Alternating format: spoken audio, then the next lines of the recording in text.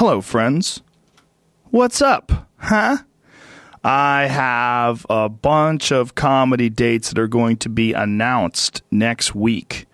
I got some stuff happening. Next Friday, I'm at the Belco in Denver, Colorado for 2 shows with young Tony Hinchcliffe. And then Saturday, the next night, we are at the Comerica Theater in Phoenix, Arizona. But that week, on the 13th, we're going to announce a bunch of new dates. And then on the 15th, they're all going to go on sale. And this would be wave 2, I guess, of my Strange Times tour.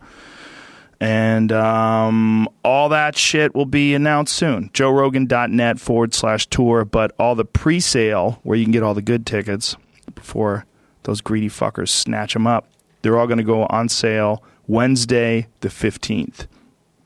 And the great and powerful Brian Regan will be on the podcast that day as well. So excited. Okay. Yay.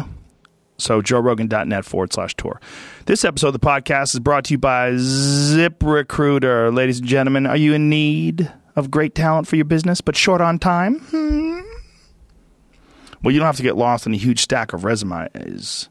Resumes? Why can't I say that right? It's always like a word that doesn't come out right, that doesn't make sense. You don't have to get lost in a huge stack of resumes, is what I was trying to say. You can find the perfect hire with the right tools, smarter tools. And what tools would that be? ZipRecruiter. Hiring someone could be easier, folks. It could be more streamlined, and it can be less time-consuming. So even if you're busy, you could still be smart about the way you hire. Well, ZipRecruiter is an amazing tool. What ZipRecruiter allows you to do is post with one click to over 100 job sites. What? Yes, you heard me. With ZipRecruiter, you can post your job to over 100 of the web's leading job boards with just one click. You can rest easy, you fucks, knowing that your job has been seen by the right candidates. And then ZipRecruiter puts its smart matching technology to work, actively notifying qualified candidates about the job within minutes of posting so that you receive the best possible matches. And that's why ZipRecruiter is different. Unlike other hiring sites, ZipRecruiter does not depend on the right candidates finding you. It finds them. No wonder why 80% of employers who post on ZipRecruiter get a quality candidate through the site in just one day. So if you're short on staff and you want to hire someone, you don't have any fucking time to bullshit around. And with ZipRecruiter's easy-to-use dashboard, it lets you manage your hiring process from start to finish all in one place. ZipRecruiter, ladies and gentlemen, the smartest way to hire. And you could try that shit for free. What? Yes! Find out why ZipRecruiter has been used by growing businesses of all sizes and industries to find the most qualified job candidates with immediate results, and find out for free. Go to ZipRecruiter.com/Rogan and try it for free. That's right. You heard me. You can post jobs on ZipRecruiter for free if you go to ZipRecruiter.com/Rogan. One more time. For free, ZipRecruiter.com/Rogan. All right. My guest today is one of the biggest rock stars in the world. One of the coolest guys I've ever talked to. Super easy to hang out with and chit. Like, you would never know if you just met Billy Corgan, you would never know that he's the lead singer of the Smashing Pumpkins and one of the baddest motherfuckers ever. But he is. So there. Joe Rogan Podcast, check it out. The Joe Rogan Experience. Train by day, Joe Rogan Podcast by night, all day. All right, we're live. What's up? How are you? I know, weird, right? Yeah, here we go. Nice to meet you, man. Thank you. Yeah, I can't believe we've never met. Yeah, well, I've been a fan of your music for a long time, so it's kind of cool to see you in person. I've worked out to conversely, your shit. so it's cool. So, I mean, I don't mean to just jump right into this, but it kind of freaked me out that you have involvement in pro wrestling. Do you own the NWA? Yeah, I bought the National Wrestling Alliance, the oldest brand in the world.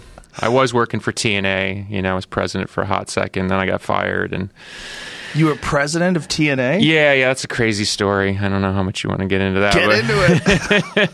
Well, Dixie Carter owned TNA. I knew her through the years. I used to go to shows and stuff like that. And at some point they approached me about investing. I said no. Then they offered me a job. I started working for the company. Then they started having money problems. I started putting money in. And through the contrivance of all that, then I started getting more power in the company and putting in more money. So then it became like, well, if I'm going to put in all this money and I'm going to have all this power, I want to run the show. They basically said that was cool. And then the minute I had the spot, it was like Game of Thrones. They all started to kind of kill me off. And then, wrestling's weird because you have this weird mix of reality and fantasy, and it's hard sometimes to know where one thing, and the fans get into both the behind the scenes and the fantasy, so no one's quite sure sometimes where the blur is. And it got pretty crazy for a while. There's a lawsuit. A real lawsuit? Yeah, no, I sued. I sued, and this is a quick funny thing. People continually write that I lost the lawsuit. I never lost the lawsuit. I lost one of the motions, which led to then me negotiating, and we settled out of court.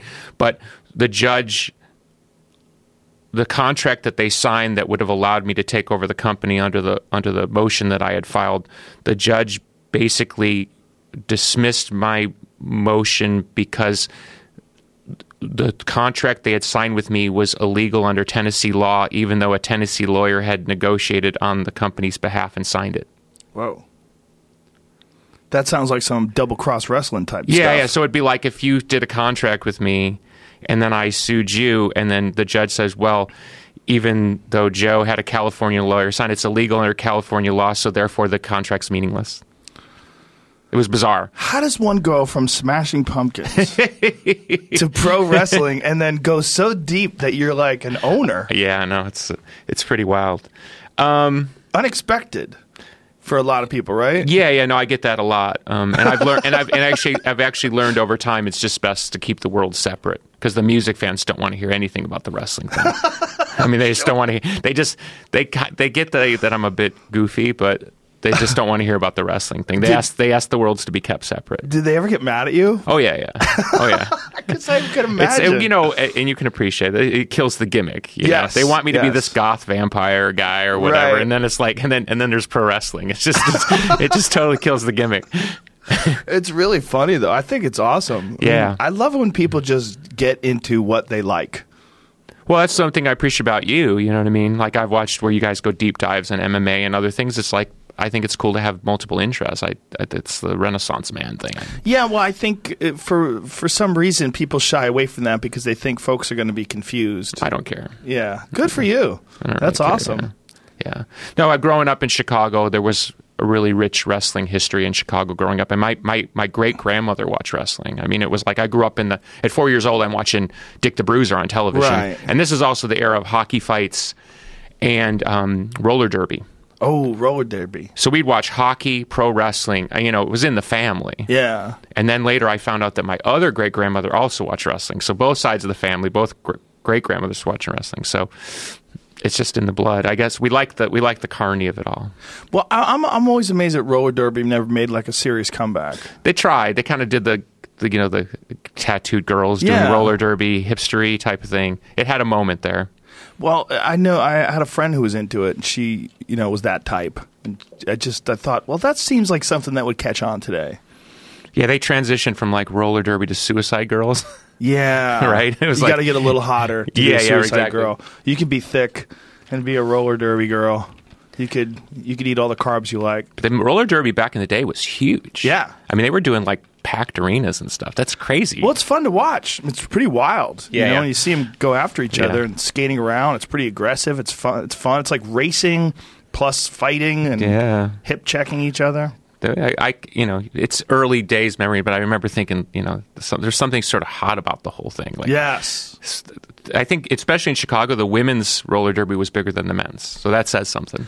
Yeah, I didn't even know there was men's roller derby. Like, thinking of men's roller derby, I'm completely drawing a blank. It's just, I always associate it with, like, tough women. Yeah. That's what I'm saying. I think the women's thing actually had some sort of staying power, where the men's, I think, it didn't have the same allure, maybe? Yeah, I guess. You're my age. You remember Killer Kowalski? Of course, yeah. Yeah. I remember watching that when I was a kid in Boston, watching it on regular TV, that... No, those guys were great. I mean, it's a golden age. It's like anything, you can go back and sort of romanticize it. And I think that's part of what we're trying to do. Is that's the cool thing about the NWO is we actually possess that history, and so our job is to sort of update it, to bring that tough guy thing back into the modern world in a way that sort of doesn't insult the audience's intelligence. So the NWA, is that older than the WWE? Yeah. 1948 is the NWA. Whoa. Yeah. And the cool thing about the NWA's history was you had all these rival promoters, including the McMahons in the Northeast, that eventually sort of formed a kind of ad hoc association to create a better business. In essence, get everybody on the same page. And what they would do is they named one champ, and the champ would rotate through the different territories, come in and take on whoever was the local guy. They'd build up the local guy, and then a guy like Ric Flair would come in and beat the local guy. And it would always be like a bit of a scrum, and then he'd come back for a second, and there would be a cage match. And then Ric Flair would move on to the next territory. And that's how those guys rotated around. Then everybody made more money. Wow. And then the government got involved at different points because there was collusion. There you go. There's Ric Flair with our belt, actually. I follow him on Instagram. Yeah. Yeah, I mean, Rick and Dusty Rhodes are probably the two most prominent champs that the NWA had. So just to be the owner of that history is like so humbling for me as a fan. It's like, wow. That is so cool. Yeah, that's pretty wild, actually.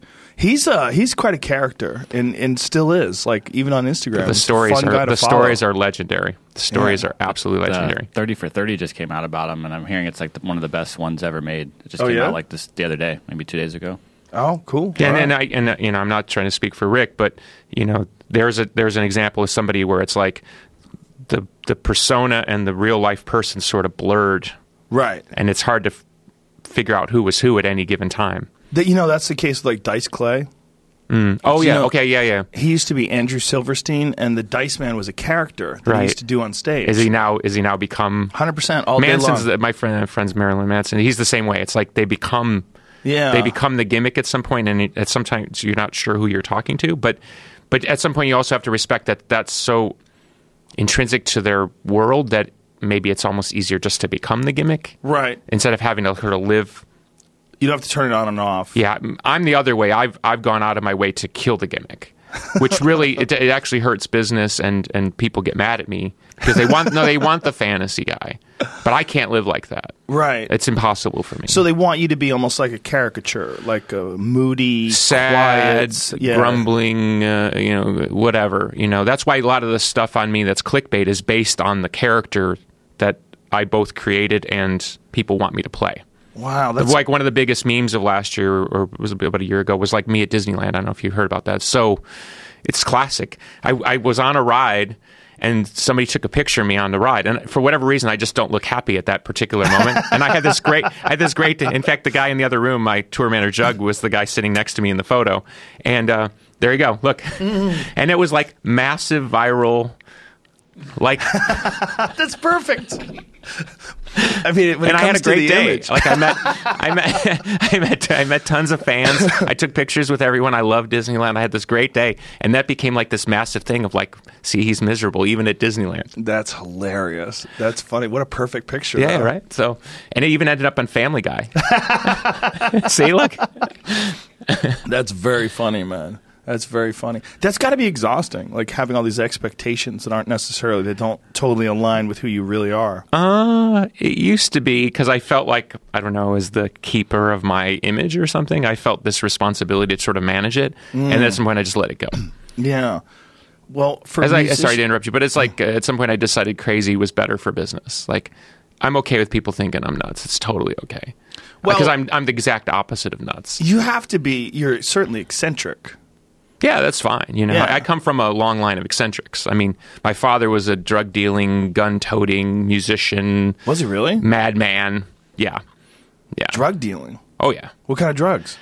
You name it. Really? Oh, yeah. Wow. I mean, like quick stories. Like when I was a kid, my father was a musician, so I remember I wasn't allowed to touch his guitars, but I was allowed to look at them. So I remember one day I was walking past the bedroom and I saw a guitar case under the bed, and I was like, oh, I wonder what that is. Did he get a new guitar? So I went and slipped the thing out, and I flipped it open. It was a sawed-off shotgun in a guitar case. Whoa. Just laying there, in the house. Or, I'd go to open something. It would be like 10 pounds of weed. That was the world I grew up in. Where'd you grow up? Outside of Chicago, about an hour outside. Wow. But yeah, my dad got arrested a bunch of times, and massive busts and drug. It's just crazy. And people knocking on the door in the middle of the night and getting shot at. And my dad says he's been shot at 9 times. Never hit? No. That's lucky. Stabbed 2 or 3 times. Jesus Christ. My favorite story, one of my favorite stories with my father was he was doing a drug deal, or he was buying drugs, and so he stopped somewhere, and the guy got in the car, and then the guy pulled out a gun and stuck it in his ribs, and did give me all your money. And my dad looked at him and said, kill me. Basically, because he was unhappy, so he figured, nah, fuck it. He said, just kill me. And the guy flipped out and left the car. Jesus Christ. And he told you all this? Oh, yeah. I got a lot of these stories post-haste, yeah. Is he still around? Oh, yeah, he's still around. He's still kicking. What? How is it for him, seeing you as a son? That is a weird thing, because in the beginning, he was very dismissive. Of the music? Yeah, he was not supportive of me playing the guitar. And my father was a great musician. I mean that with great sincerity. My father was truly talented.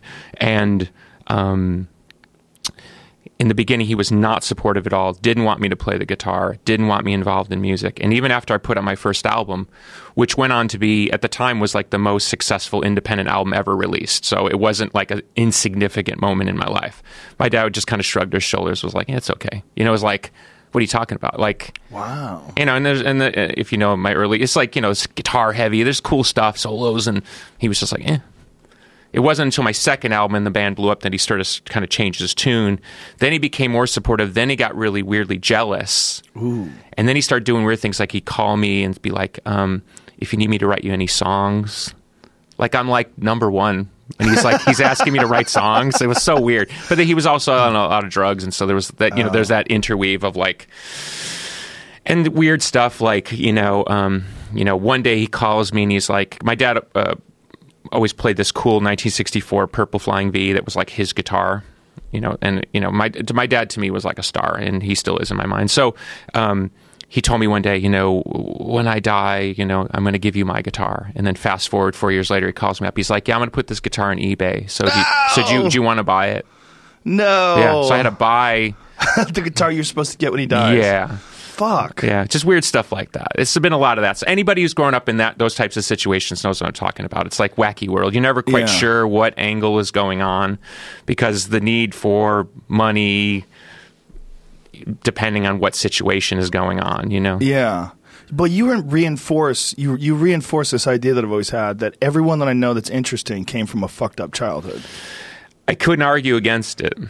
It's hard because, do you have children? I have one son. Yeah, he's just going to be 2.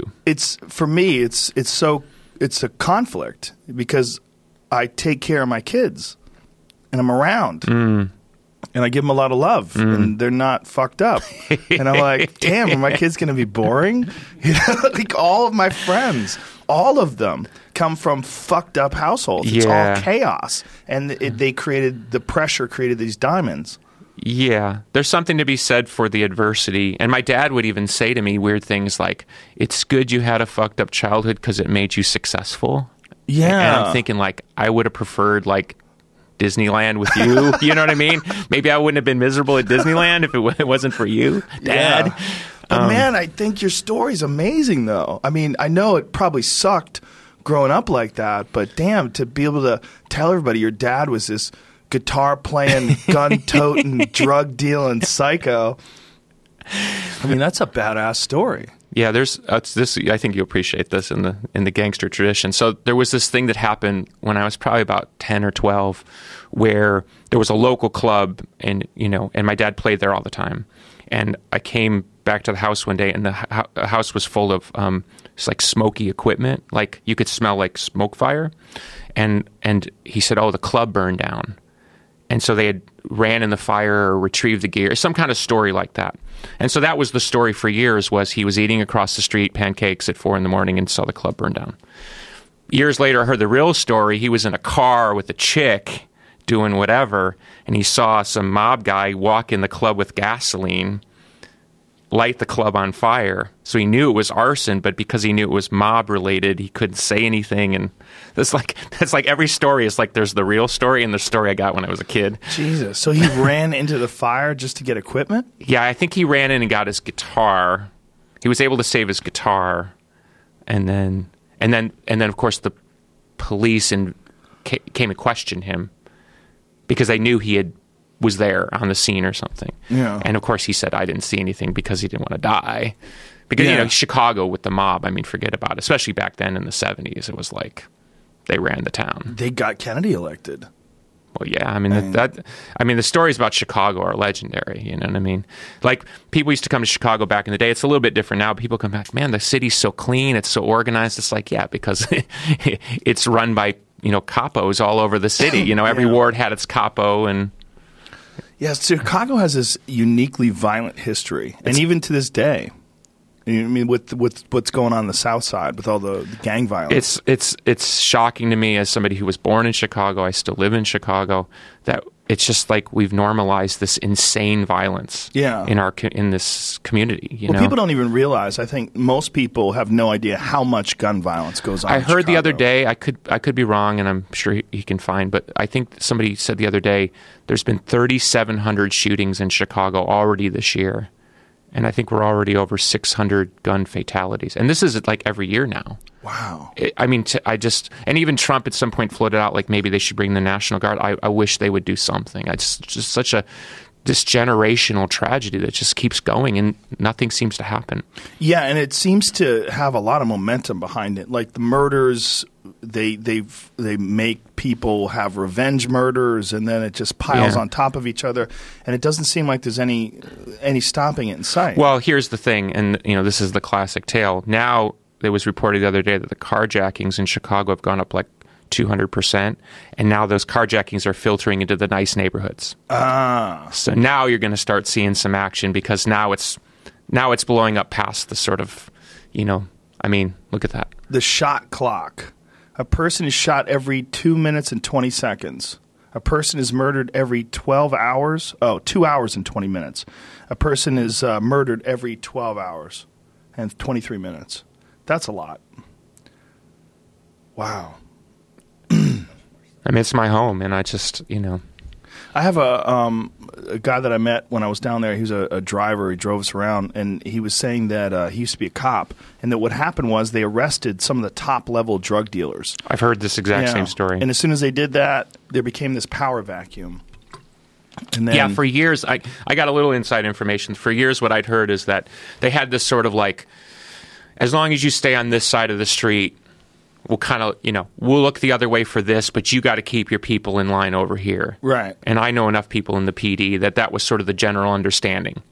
Like even like I remember one time because I knew somebody who worked in like the gang task force. I was like, how come there's always whores on the bridge on Friday night? Like, don't you guys see the 50 whores on the bridge? And they said, no, that's where we tell all the whores to go so we can protect them. We'd rather have them there so we can keep an eye on them, and we know it's going to happen anyway, so better we control it. Right. So that was the way Chicago sort of operated, was like, we'll tolerate crime up to this level, and twice a year we'll run everybody in just to kind of make it look good in the paper. And then apparently whatever they did that created this power vacuum. That's just what I've heard. I don't know empirically. Well, this guy was a former cop, and the way he was describing it was pretty absolute. He's like, they made a mistake. This solution that you were saying of like, kind of like saying, hey, keep it over here or keep it under wraps and we'll arrest a certain amount of people. It sounds like maybe that's the only way to manage it. Well, the one thing I have heard from people that are in those communities is that literally and this maybe supports what you're saying, is that the power divisions are like block to block. So it's almost like an insurgency where it's like 2 blocks versus 2 blocks versus 1 block versus 3 blocks. So literally, if you're walking on the wrong side of the street, it's not even like neighborhood to neighborhood. It's like block to block, which is crazy. And just growing up in that neighborhood, having that be your normal as a child, and then, growing into adulthood around that and having just used to people getting shot, used to shooting people. If there's that many people getting shot and that many gunshots going off, everybody must be common. Or it must be common to everyone. Yeah, I don't know. It's just crazy. That's just heartbreaking. It's such a unique town, too. It's an amazing city. It really is. Yeah, I mean, we have this weird bare-knuckle history. Yeah. And it's still there. You know, no amount of yuppies moving in has changed this sort of working class sort of ethos. Well, it's sort of symbolized by the food. That giant, thick pizza. Excuse me. Yeah, we like to eat. That pizza's insane. I used to deliver those pizzas, by the way. Did you really? Yeah, that was one of my gigs. I bet it builds your arms up. Those things are fucking heavy. First time I ate a Chicago deep dish pizza, I was like, okay, is this really a pizza? Like, what do we call this? Is a casserole. Yeah. Yeah. But it's like, it's hearty people, too. It's like, there's something about Chicago that seems to me to have, like, the momentum of the old days still deeply entrenched in it. Whereas, that doesn't seem the case in L.A. and a lot of other big cities.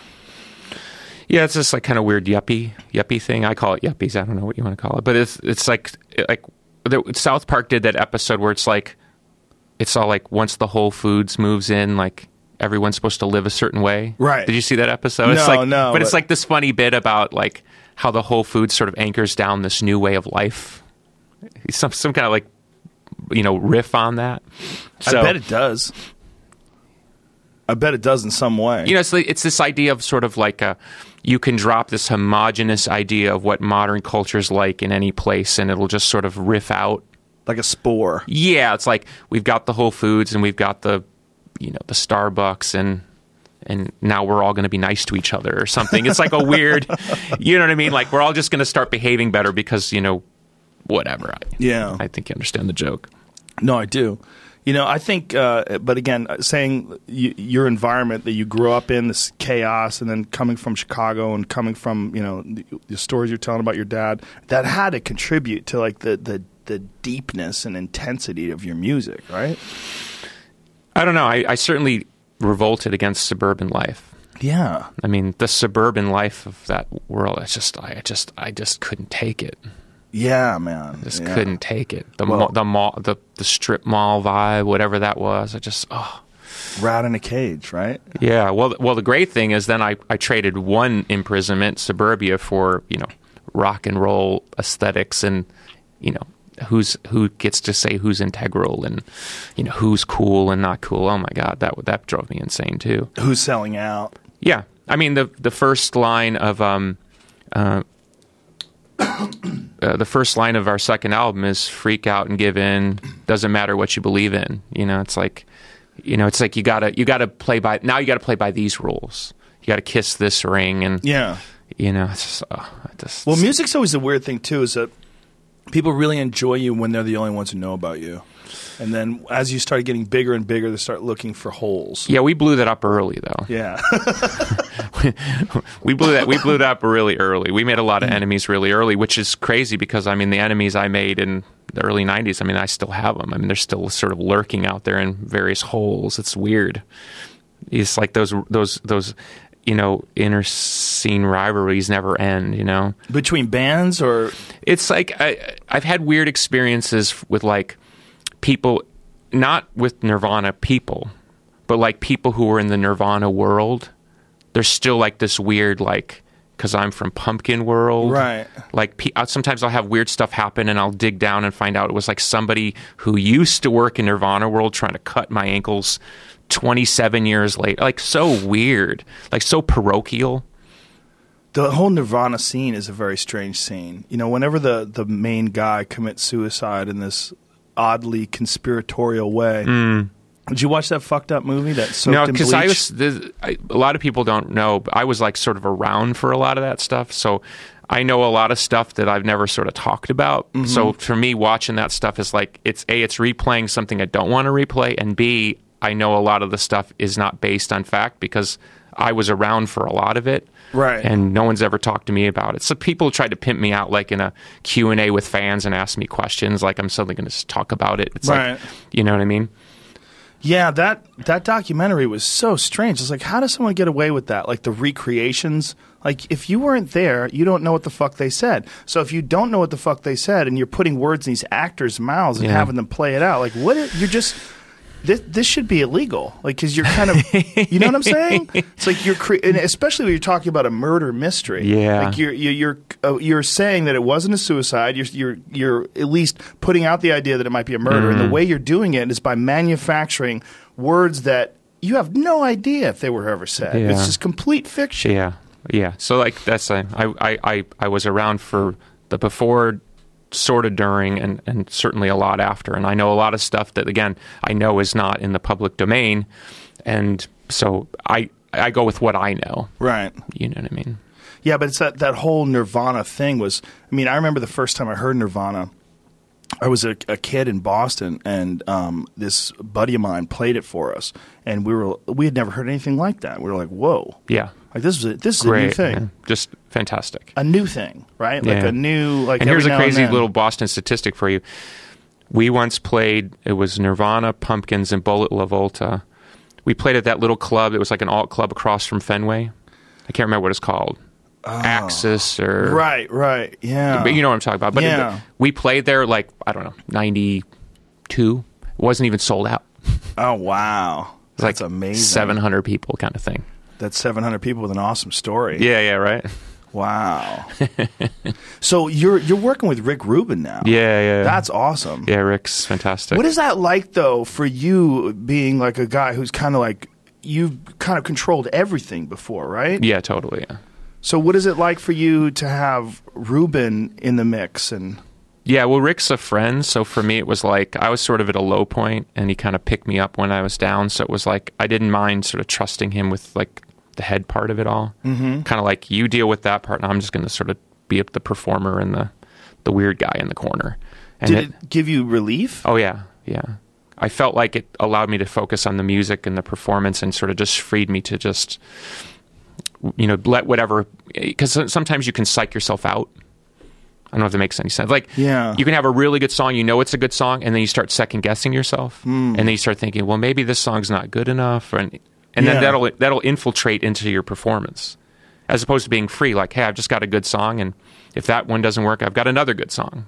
So letting Rick kind of do the picking and choosing, and that's a good take, and that's a good song. It was just like, okay, I'm just going to kind of just go down this road. It took me back to sort of a more innocent way of approaching the work, and I'm very grateful to him for that. That's awesome. Yeah, it's got to be quite a mind fuck to create something and then practice it and rehearse it over and over again and tweak it and mess with it and not know really, like, almost not be able to be objective anymore. Yeah, well, the weird thing is I hope people can appreciate how I mean it, is like, at one point when my ear was really to the ground, I was able to do that. I was both able to be objective and subjective, be the writer and be the producer. Right. And I hit a lot of home runs. So then you get kind of like, I know what I'm doing. Right. So then when it stops working, you have two choices. You can blame yourself, which is the natural thing you should do, or you can blame others. And once you start blaming others, now you're in this hall of mirrors. Yeah. You know? Instead of raising your hand and saying, okay, I've had a good run, now I need, it's like getting a coach or something. Like maybe a guy goes on a losing streak and needs to bring in a new coach just to say, I think you need to work on your offense. You know what I mean? Just somebody to tweak you. Yeah. But when you're flying 1,000 miles an hour and you're selling gazillions of records and making all this money and you're surrounded by a bunch of sycophants, they're not going to tell you, hey man, you need the doctor to come in and kind of sort your head out. Yeah. So then you start going this way, and then that's when it gets like hollow mirrors. So that's where my own hubris sort of got in my own way. I couldn't accept that I got on a losing streak and then, go to somebody like Rick and say, hey, I need some help. I need some objective help. Did you feel yourself, like when you were listening to the music that you were creating, did you feel like you were on a losing streak? No. So it sounded... I couldn't intellectually understand why I was failing. It didn't make any sense to me. And sometimes it's just generational. It's the market changes, whatever. It's not personal. Right. It feels incredibly personal, which is why it's easier to blame somebody else. Right. Like, you don't understand the depth of my work here. I'm so deep, and you're not following my meta path or something. You know what I mean? And look, it's most entertainment is popular, right? I mean, you're a comedian. I mean, it's like if you get up and tell a bunch of jokes and the audience doesn't laugh, whose fault is it? Well, the mind fuck of music to me has always been very fascinating because you guys create it in like a vacuum almost. Totally. And then you bring it to the people. Like when you release an album, they get it and it's done. It's like, holy shit, here it is. And you know, a big fan plays it for the first time and they're listening to it. They're like, oh, like it's all. Whereas we have ideas and I need an audience to create. Like I need to be around them. I can only create so much on a laptop. Most of it has to be like fine-tuned and refined. So by the time I record something, I already know it works. Yeah. It's already been tested. Right. So go back to my point. If you get on a winning streak and you're creating things in a bubble and then they work, well, then you want to take all the credit for it. Yeah. You forget all the 1,000 hours in the bedroom that you listen to Jimi Hendrix or, Bauhaus or Merciful Fate or whatever, like that gave you all these ideas. You don't want to give them credit. You want to be the author of your own success. And everyone starts patting you on the back and... Yeah, I'm sorry to interrupt. No, it's fine. You're very introspective in that regard. Like you have a very failure would do that to you. Is that what? But you say failure though, but you still have massive amounts of fans. You're still deeply respected. Yeah, I'm weird in that I've always been willing to talk about the process, which again is anti-gimmick, but also I've always approached it more like a performance artist in that I'm after the bigger message of how work intersects with fame, intersects with personal feeling, intersects with personality and how people perceive things. Like I like all that weird Andy Kaufman uncomfortability. That's part of my attraction. Right. So I've been willing to use myself as the battering ram, which is how I end up becoming a meme. Right. Because people latch onto these personalities I've created, which of course are ancillary to my real personality. Right. But they don't necessarily want to give me credit that I'm a sort of controller of the forces at play. So if I say something dumb, people assume that I'm dumb. It's hard for them to assume that I'm saying something dumb on purpose because I want a reaction. Right. Yeah. When you become a hugely successful musician and your life becomes touring, big arenas, doing radio shows, getting on the bus, getting on the plane, all this stuff, does it make it difficult to have like the time or the actual experiences to continue to create? Yes.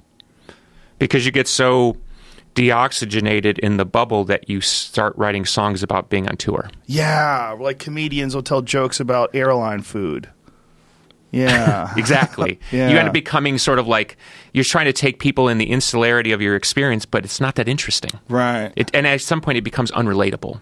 Well, I always said that about like there's a lot of bands, but some of the great Allman Brothers or Leonard Skinner, like they had a bunch of songs about leaving, about getting away from women.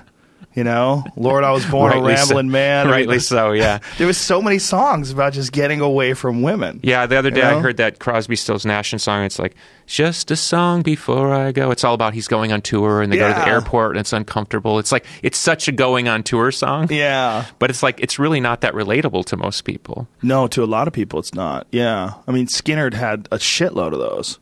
They really did have quite a few songs about like getting the fuck out of Dodge. But they were good. Oh, dude. I'm Such a great band. Giant fan. I mean, they're probably the greatest thing to ever come out of Florida.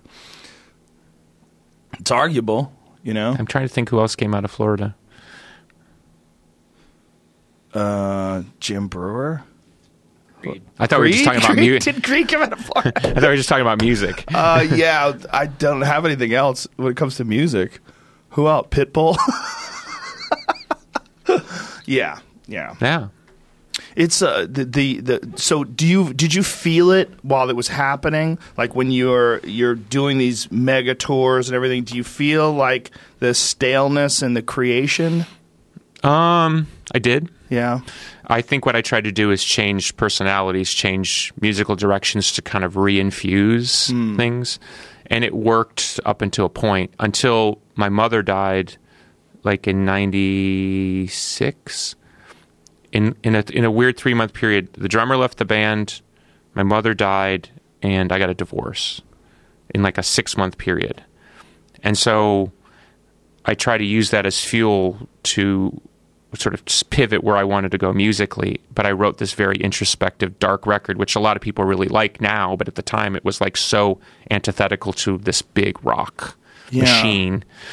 I was like castigated for being an idiot, and I went from golden child to idiot, in one fell swoop. And well, so many great artists are a prisoner of their early success in a lot of ways. And rightly so. You know what I mean? I have a much greater appreciation for the zeitgeist effect of the public.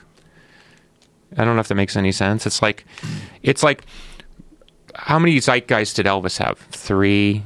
U2's had 2 or 3. Frank Sinatra had 2 or 3 or 4. I mean, there's something about when it all seems to make sense, like the public's fascination, the artist's place in time, the work that's being created.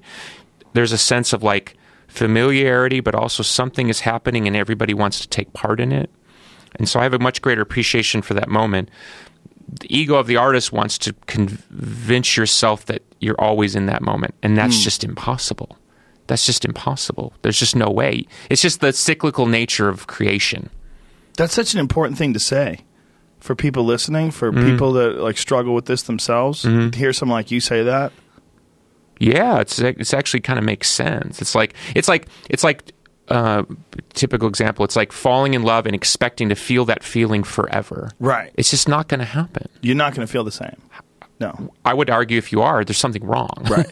You should go to a doctor. You haven't matured into a deeper relationship. So in the same thing, an artist needs to mature into a deeper relationship with their work, or their relationship with the public, or their relationship with themselves.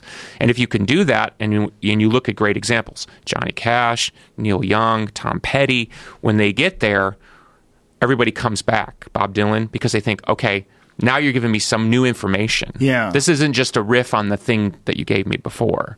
And I think the public has shown over time the willingness and the ability to follow artists if they're willing, if they're able to go to that place where they mine out something new that actually is like a cultural contribution and not just sort of more of what they already know.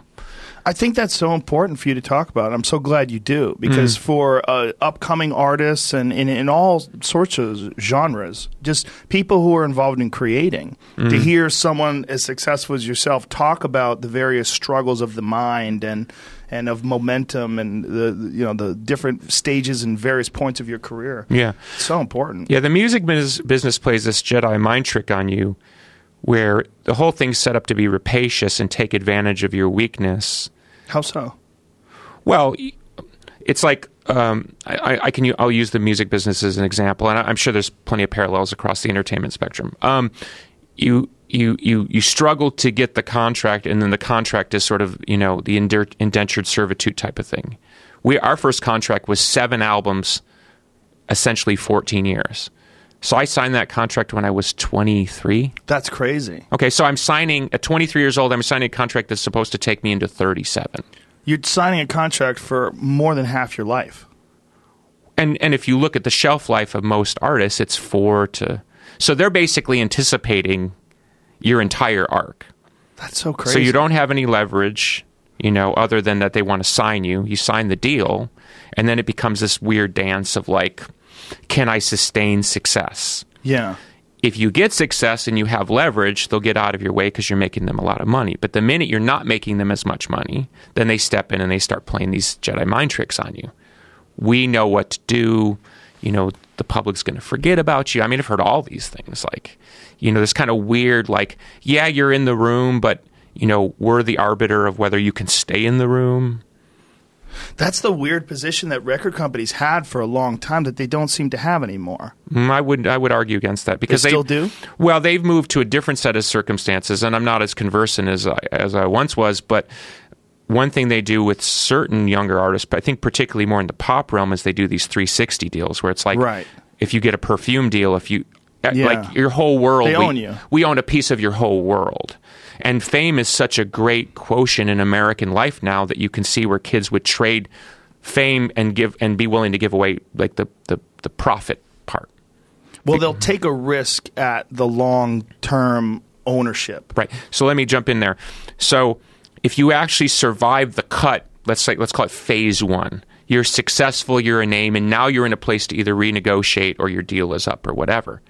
I once had a conversation with a very powerful music executive, and I said, and I was friends with the guy, so I was like, give me the insider psychology here. Now that I know the game that you run, what do you tell people like me when they get here? And he says, oh, it's just, there's always a price. So they know that even if you get through the matrix of the whole thing and get out the other side, that there's just a dollar amount that will buy you back in. Whoa. They're not worried that you'll go independent.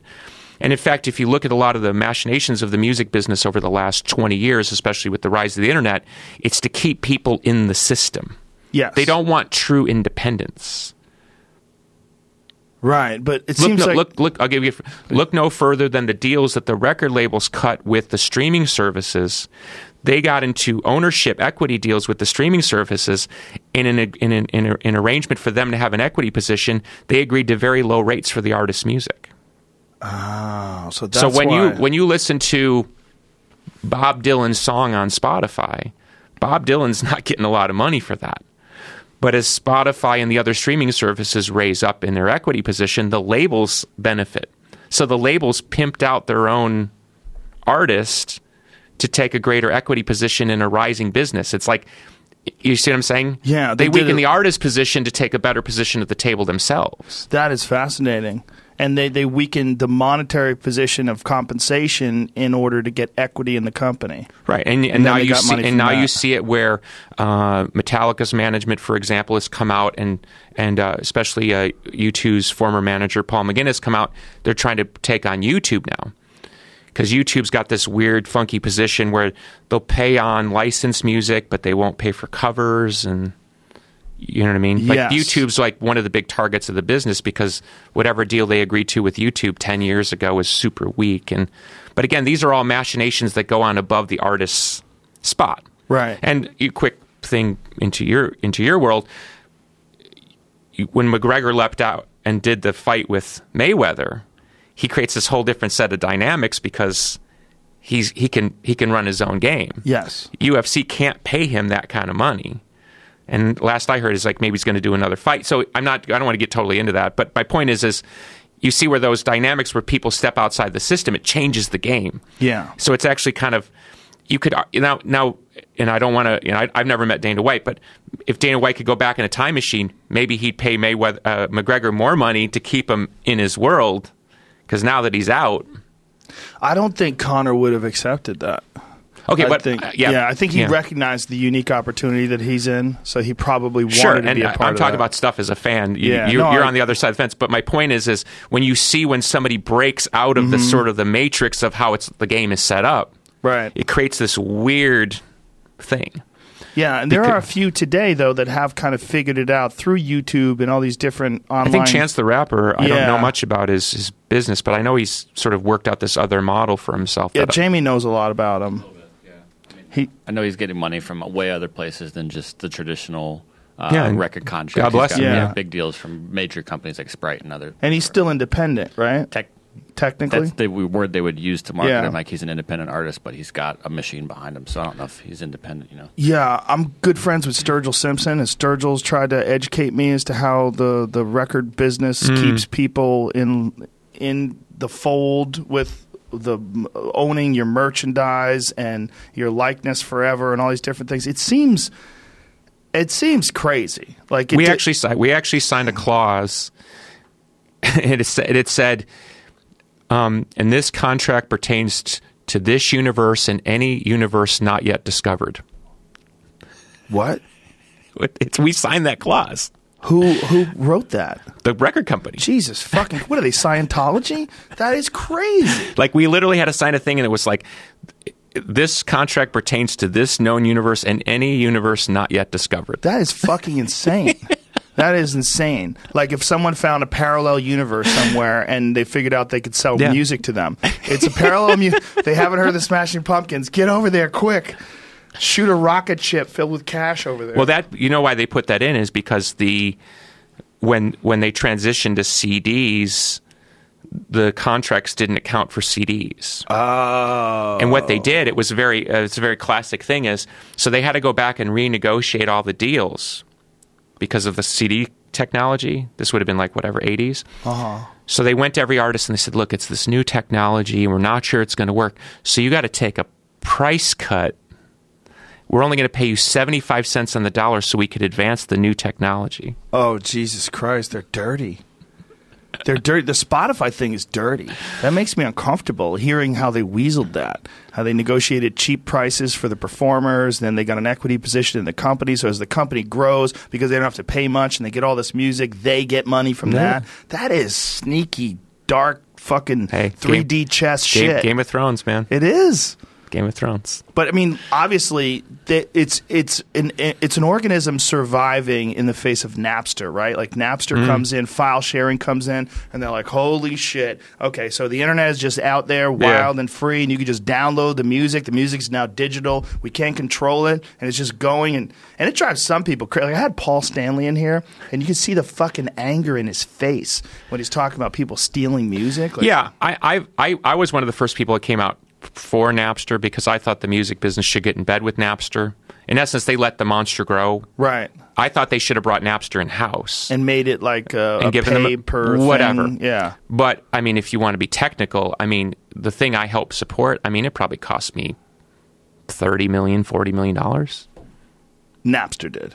Yeah, that whole world. Easy. Yeah. Easy. Sure. Yeah. Easy. Yeah. I would imagine. And I'm not here to bitch. It's like the world went on, and I'm not the only person. You know, so it wasn't targeted at me. I mean, and I supported it, so I got nothing to say. But I mean, yeah, at some point, when you can't pay your stupid mortgage on your fifth property, sad at Disneyland, you know what I mean? It's like I wish I had that money.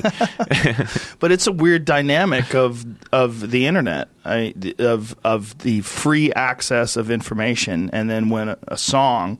It's your creation can just be boiled down to information. It's not that much different than forwarding an email in terms of like people's access to it. It's very easy to the get. reason I supported in the beginning was I thought that the free association with music would create a more holistic fans finding what they want, and that we would do well in that ecosystem. That turned out not to be the case. And I think now that it is sort of set up in the streaming service world, now that's starting to be the case because people are finding us because it's sort of organized and there's sort of institutional culture. But when it was free-wielding, I don't think we played the game well enough to take advantage of it, and a lot of trains just passed us by. Yeah, there was a lot of argument that people would find new music because of that in a way that they would have never found if the record companies and the radio stations had a lockdown on what got distributed. Somebody did a study. It's my one piece of empirical evidence. Like the British Association of something, when it first became a real issue, did a study about people's fidelity to artists, whether they got something for free or they paid for it. And they found the loyalty was literally nil if they got it for free. That the actual act of purchasing something created a relationship that then created a sort of a desire to want to prove that the relationship was profitable. In essence, I buy your comedy concert, I didn't get it for free. It makes me actually assess whether or not my thing was a good investment. And if you prove to me it is, I become more loyal to you because now we're in a relationship. That makes sense. Yeah, like you want to justify your purchase. It also makes sense like when I was coming up and we'd do comedy clubs and they would paper the room and have give away free tickets. Oh, God, right. Audiences were terrible. They were terrible. You would think that people would be thankful they got a free show. Nope. They were the worst, most unappreciative audiences because they didn't have anything invested in it. That's it. It totally makes sense. So you saw it coming. You saw Napster coming. You looked at it and you were like, this is something that is inevitable. We should probably figure out a way to there's a piece of video of me from like 99 where I say the future of music is streaming. Whoa. Yeah. Damn, you called that. They put me in some documentary. I haven't seen it, but I've heard about it. Yeah, I've always wondered. Like, we're not on Spotify or with this podcast, but they have podcasts on it. But I'm like, well, where's the money? Like, where's it going? Like, you want me to be on, right? But where's it going? Like, using Amazon as an example. Remember for years the rap on Amazon was they're not a profitable business? Yeah. And nobody could understand because it was this new model. Mm-hmm. Well, now you understand that business model is about growing the brand value. Yeah. In essence, if you grow the brand value, your net worth as a brand, it far outpaces whether or not you're profitable. Does it make sense? Yes, it does. So that's part of my argument now with music is the brand, and I'll use my brand, the Smashing Pumpkins or the NWA is far more valuable than my sort of profit loss on paper in the world of the open market. And so as long as you appreciate that, you won't let people come along and gut out your brand value. That's a fascinating way of looking at it. I don't think very many musicians probably... No, because they're surrounded by people who are telling them it's a profit loss business. Full well knowing, I would argue, that they kind of know deep down it really isn't. Like, let's use a good positive example right now. GNR, reformed, Duff and Axl and Slash are out there. I just saw them at Madison Square Garden. I mean, that's proving to be a very durable brand. Mm-hmm. Right? Yeah. Now, you could argue how many records, nobody cares anymore. That's a durable brand. Right. The GNR brand or the Harley Davidson brand or the Joe Rogan brand, those are durable brands that are worth far more than you could sort of prove on paper. The GNR one's a fascinating one to me because Axl just went off the rails and into the woods for so long, shooting his face up with a bunch of shit, and looks like he was just gone. Looks like we lost him. I mean, to me, as a kid, Guns N' Roses, they were like Welcome to the Jungle's like one of my all-time favorite songs when I was like 18 or whatever old I was when it came out. I mean, it was amazing. And then to see them just have this incredible success and then Axl goes crazy. But I would argue, and I don't mean this in a disparaging way, I would argue that the freedom in Axl and the path that they took is added to the brand. I think so too, because people are so thankful they're back. I would argue it differently. I think that when you look, and I'm speaking as a fan now, when I look at Axl Rose, I see a free person. That means more to me than whether he did the right thing in 2000X. I'm more interested in that. That's a unique perspective. So you like the fact that he didn't give a fuck and he just went crazy. I love that about Axl Rose. I love that about Axl Rose. I love that he doesn't give two fucks about anything. I think that's so fascinating because there are only a few American iconic artists that are truly free. Yeah. And the fact that, so it's like, was Hunter S. Thompson free? Or, it's like, we only have a few of those people. Yeah. Johnny Cash, right? Johnny Cash had some weird bad years. And, was every year of Johnny Cash perfect? Was every year of Neil Young perfect? It's the sum total of what that person represents that I think is the durability. So we, as fans, we get into like, well, I don't like the new song, or I think that misses the mark. There's only one Guns N' Roses in the whole world. And I have fought like mightily internally to protect what the Smashing Pumpkins means. I know it's not for everybody, but there's only one Smashing Pumpkins. I know that. I knew that as a kid, and then I got a little lost in it, and I've come out the other side, and I realized that protecting what that brand is worth is so much more valuable than whether somebody liked one song or one album or something I said in 1992. It's so inconsequential. That's such a unique perspective when you look at Axl Rose from the point of view of being a fellow performer too. One of the things I really enjoy about Axl Rose is I love comebacks. I love when someone fucks their life up and then just brings it right back around. I mean, it's like a good fight, right? Well, it's like success stories are awesome. Love them, but they're fairly commonplace. But success, complete fuck up, success again. Those are the stories. Those are the ones I enjoy. It's very American, We love the comeback. And there was some performances of Axl's when they were attempting to come back, or maybe he was touring on his own. I forget which one it was, where he was like off. And he wasn't quite there yet. And now you see him now live, and he's fucking killing it. Yeah, it's like he turned it around. Yeah, that's what I'm saying is you could sit there and talk about what somebody did in some year past, but if they put it back together, they put it back together not because they're trying to satisfy something. They're putting it together because the forces within them are not easily controlled. But when it's like a good fighter, right? When they put it all together. I've heard you talk on commentary. It's like a good fighter like manages their adrenaline, manages their focus. You know what I mean? You can't go completely hog wild, and you can't be too conservative. You're right on that line. Yeah. And that's what performance really is like. It's like a lot of people outside the bubble have a hard time understanding this. Like, every night I step on stage, I want to do a good show. Sometimes it's just not there to be had. It could be the moon or it could be what I ate for breakfast. I don't know. If I could be consistent about it, I don't think that makes me as fascinating as somebody who's like rolling the dice every time I'm up there. Yeah. I think that's much more interesting. Well, that's one of the things that makes live shows so unique, right? Is that that this guy's doing it right now. It's all happening. The words are coming out of his mouth. He's managing this moment. Apparently, yeah. Yeah. I mean, when you're a successful performer like yourself and you see one-hit wonders have always freaked me the fuck out.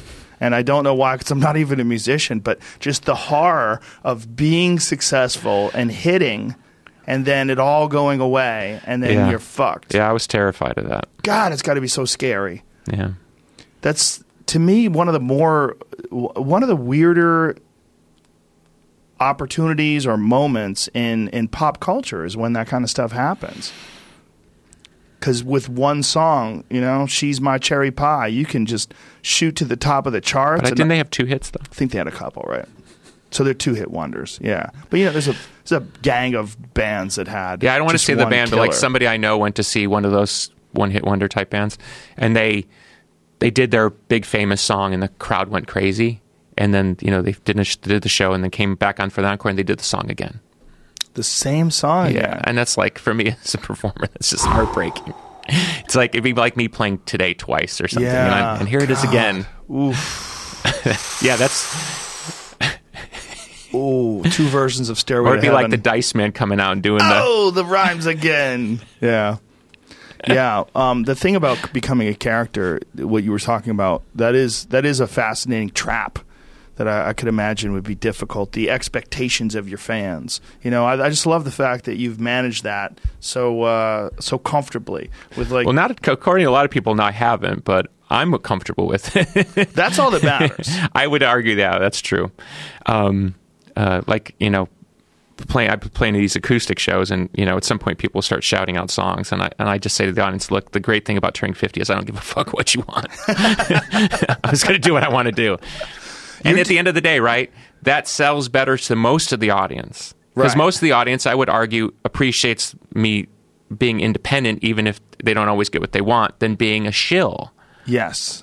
I don't think people get behind rebels because they want them to sell out. They get behind rebels because they want them to stay rebellious. Yes. Well, yeah, for every person who yells out, I want you to do your old stuff, there's many more people that just want you to be you. Yeah, I would hope, yeah. Yeah, I would think so. Yeah.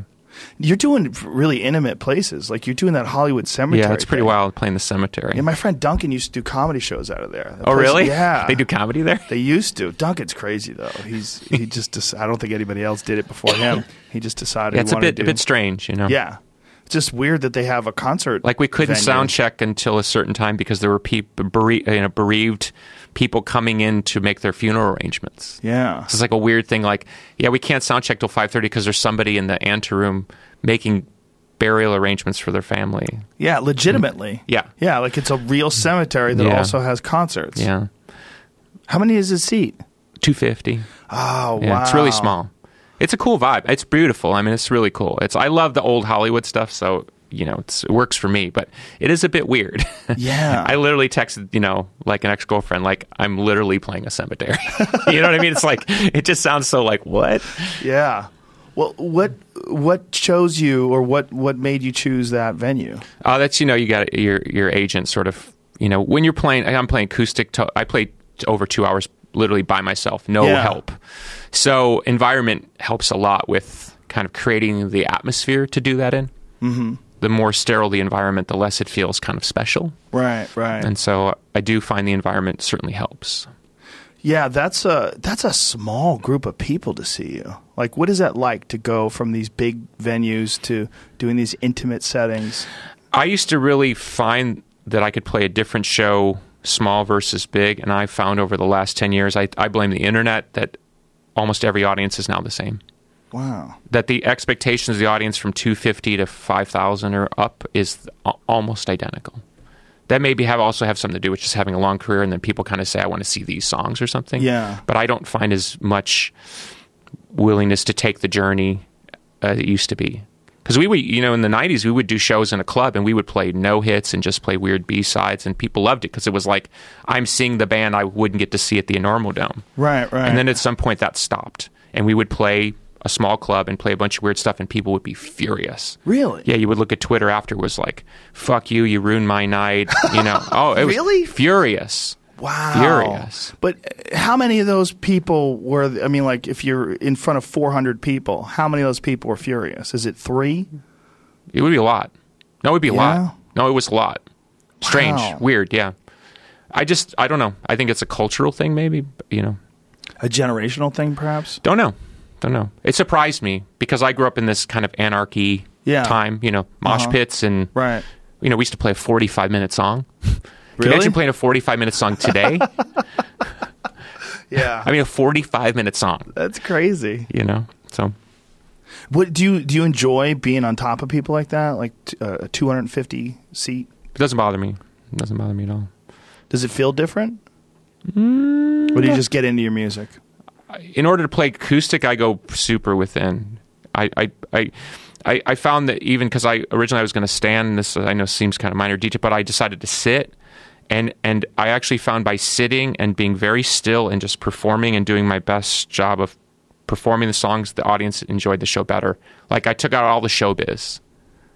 When you're standing, you're doing the whatever, of course, your moves. Right. I think creating a level of intimacy and drawing the audience forward is probably the only sort of difference maker that I've found, because there's literally no showbiz. I mean, what can I do?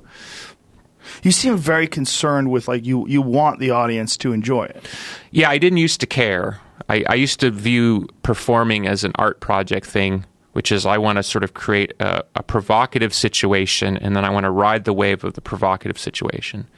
And of course, I grew up in a generational thing that the audience was sort of interested in that, sort of the explosive nature of the mosh pit and this kind of weird sublimated violence that would kind of come out during the shows. Mm-hmm. And we were part of the engine that would sort of bring out this emotional quality.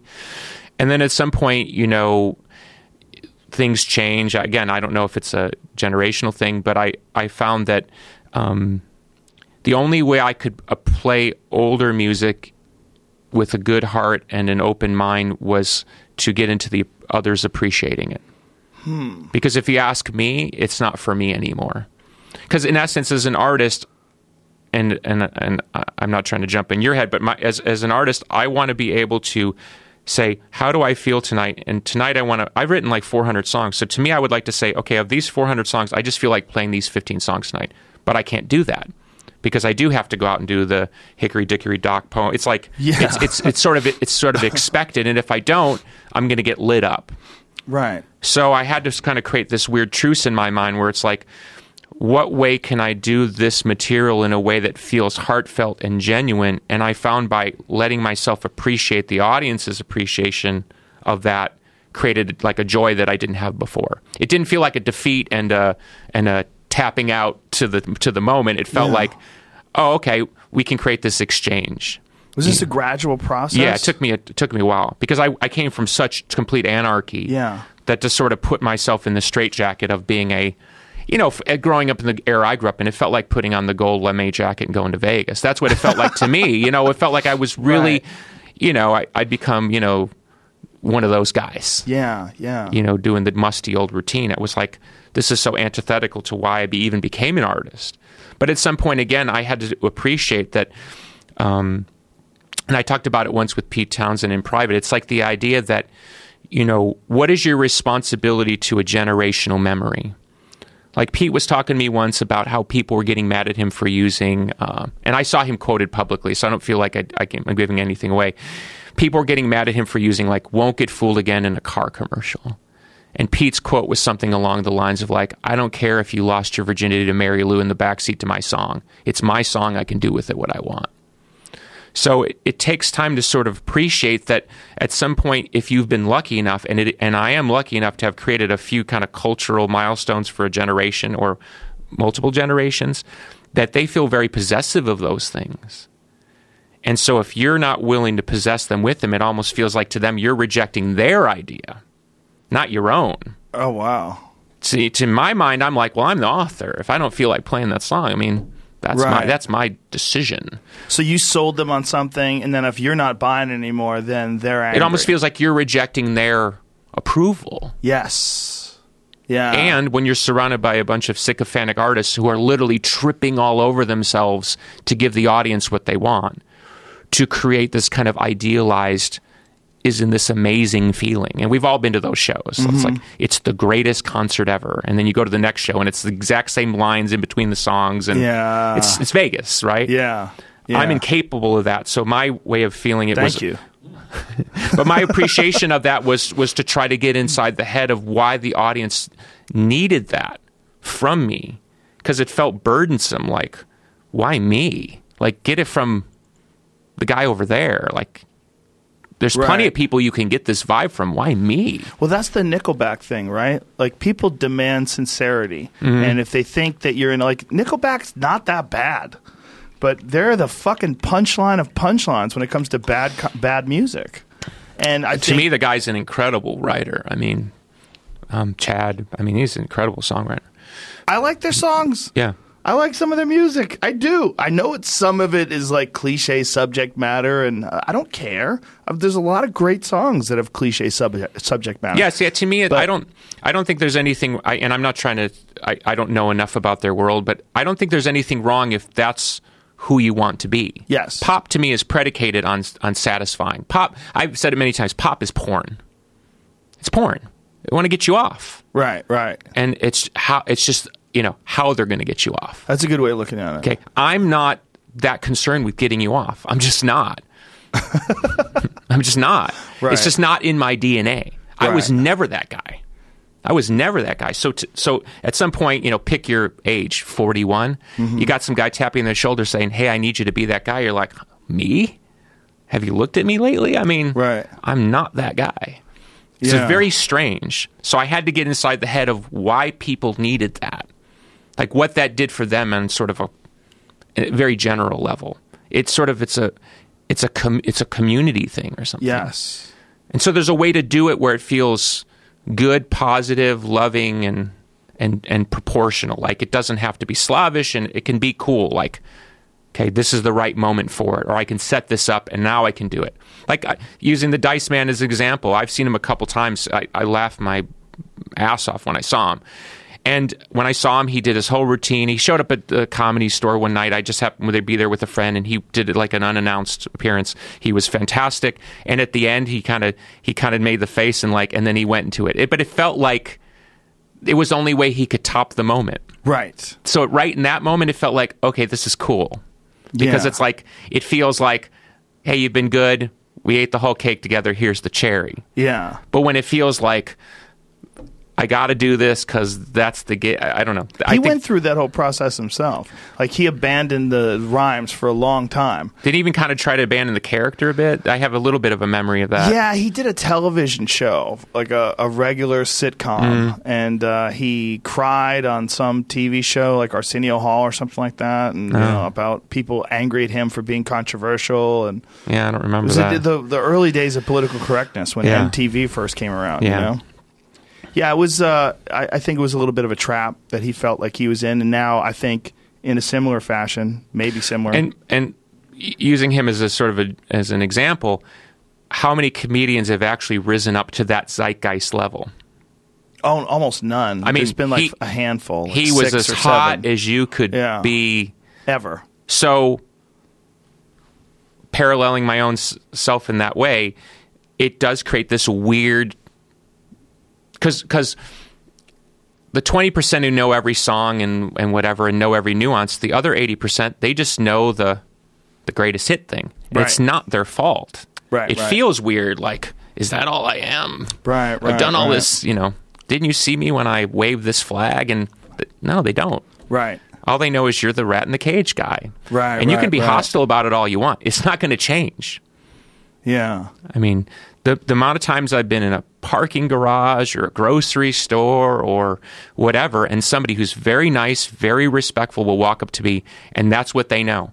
And if you can be humble about it, I think that's pretty amazing that literally I can get off any exit in America, and pretty much anywhere I go, somebody has some reference to what I've done. That's pretty remarkable. So if you can get behind that, you can think, oh, that's pretty cool. I'm cool with that. It's not this oppositional thing like you should have paid more attention in '94. Right. You know, the revolution was happening. Where were you? You were listening to somebody else. You know? Like there's requirements in order to be a fan. Yeah. And it's also part and parcel to when you take a fringe movement, which, you know, alternative music, grunge, whatever it was, and it's thrown in the mainstream, those social codes and mores don't translate very well to mainstream code. Yeah. If you look at what pop people have done in the last 10 years, they just steal that stuff. They take this coat, and they take this walk, and they take this dance, and they take this production style, and they say, I'll take that. Yeah, they just combine it all together. Yeah. Because that's their gig. I've always wondered what it's like when you are when you're beginning as an artist. You know, you're idealistic. You have all these ideas about what the future could be. Who knows? It's all wide open. And then all of a sudden, many years later, you are a fucking massive superstar selling out arenas. How difficult is it to find people who understand where your head is at? Impossible. Do you like seek out other superstar musicians and talk to each other? I did, and I got nowhere there either. Really? Yeah, I've had a hard time ever getting like good data. Let's put it that way. The freakiest thing was I saw how it changed my inner world, meaning friends and family. How so? My step-grandfather, who was a World War II vet, very closed down, classic Eisenhower Republican type of guy, smart, you know what I mean, had literally zero interest in me as a kid. I mean, negative zero interest. And one day I'm sitting there at Christmas, and now Grandpa wants to talk to me about the economics of my success. Whoa.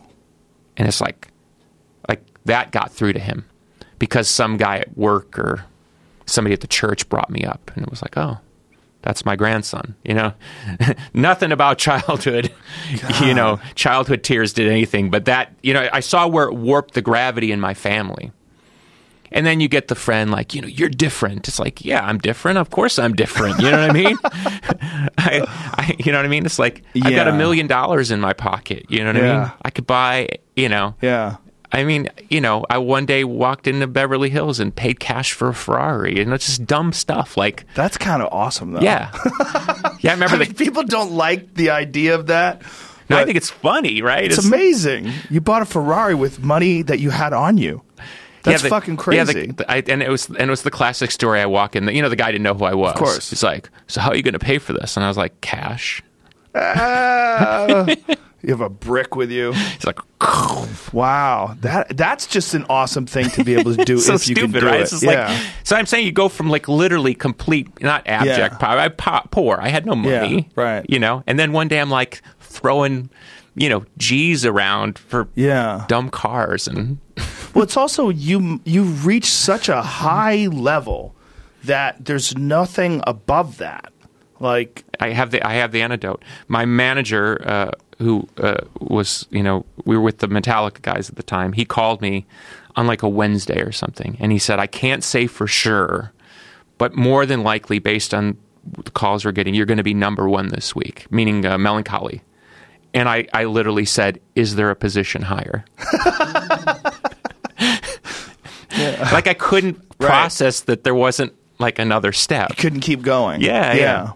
Well, that's what I always wondered. Like when you reach a certain level and you're selling out these giant arenas and you're one of the biggest bands literally ever. You're like one of the top 100 biggest bands of all time, right? Arguably. Yeah, we're in there, yeah. It's in there. Yeah. Where the fuck do you go? Like, it had to be this madness. Weird... Yeah, I would imagine that madness is the only option. Madness. Yeah, madness sort of becomes attractive at that point. God, that's got to be so strange to be just crushing it, selling out these giant arenas, #1 songs going, now what? What the fuck do we do? Do we fade away? No, we went crazy. Yeah, we just lost our minds. Like, what happened? What was the process? Did you see it slipping away? Did you see the madness? Yeah. And it became, you know, it's like a bad relationship or bad relationships. It becomes a lot clearer when you're out. You know, at the time you sort of do your own rationalization. Like, oh, he or she's going crazy, not me. We all went crazy in 4 different directions. Wow. And the great shame of my band was musically, we were super tight, and we never disagreed on music. It was like this weird phenomenon where musically we were like totally in sync. We could produce and write music very, very quickly, and it was always the other stuff around us. So that sort of ate at the core, and then when we lost our personal relationship, that's what diminished the musical relationship. But you don't know it at the time, because you're sort of, I don't want to say arrogant's not the right word, but it's like you have a sort of a, you got a little bit of a thing in your walk, and you think you got the world by the you-know-what, and all good. You think you can power your way through anything because you have. Right. You don't understand that you do actually need the people standing next to you. I have such a greater appreciation for my bandmates now that I've seen what we actually did accomplish in is surrounded by chaos, but then we created our own chaos, and then at some point it all blurs. What were the things that fucked it up? Was it the money and the fame, and was it the tension? Was it the ego? I think we were like one of those bad behind the musics. It was very early conversation. I remember we had these managers very early on, and they were coming to town sort of courting us before we had a record deal. And one day they came to town and they said, "Can we just go out to breakfast with you?" Which was weird because it was always the whole band, like, democracy. And they said, "Now who writes the songs?" And I said, "Well, I do." And they said, "Well, that's going to be a problem." I'm like, "What do you mean that's going to be a problem?" They said, "Well, songwriters and bands make a lot more money. So our suggestion is you should share your songs with your bandmates to keep sort of a kind of a democratic stasis."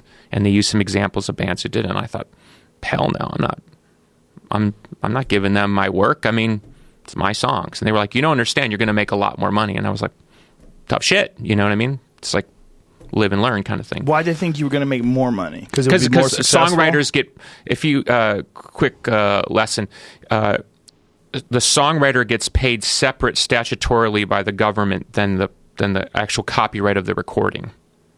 So if I'm on Joe Rogan's label, you pay the band for the recording, which of course in that case would be split 4 ways, but you owe me a statutory rate as a songwriter for the sale, which I think these days is about 10 cents.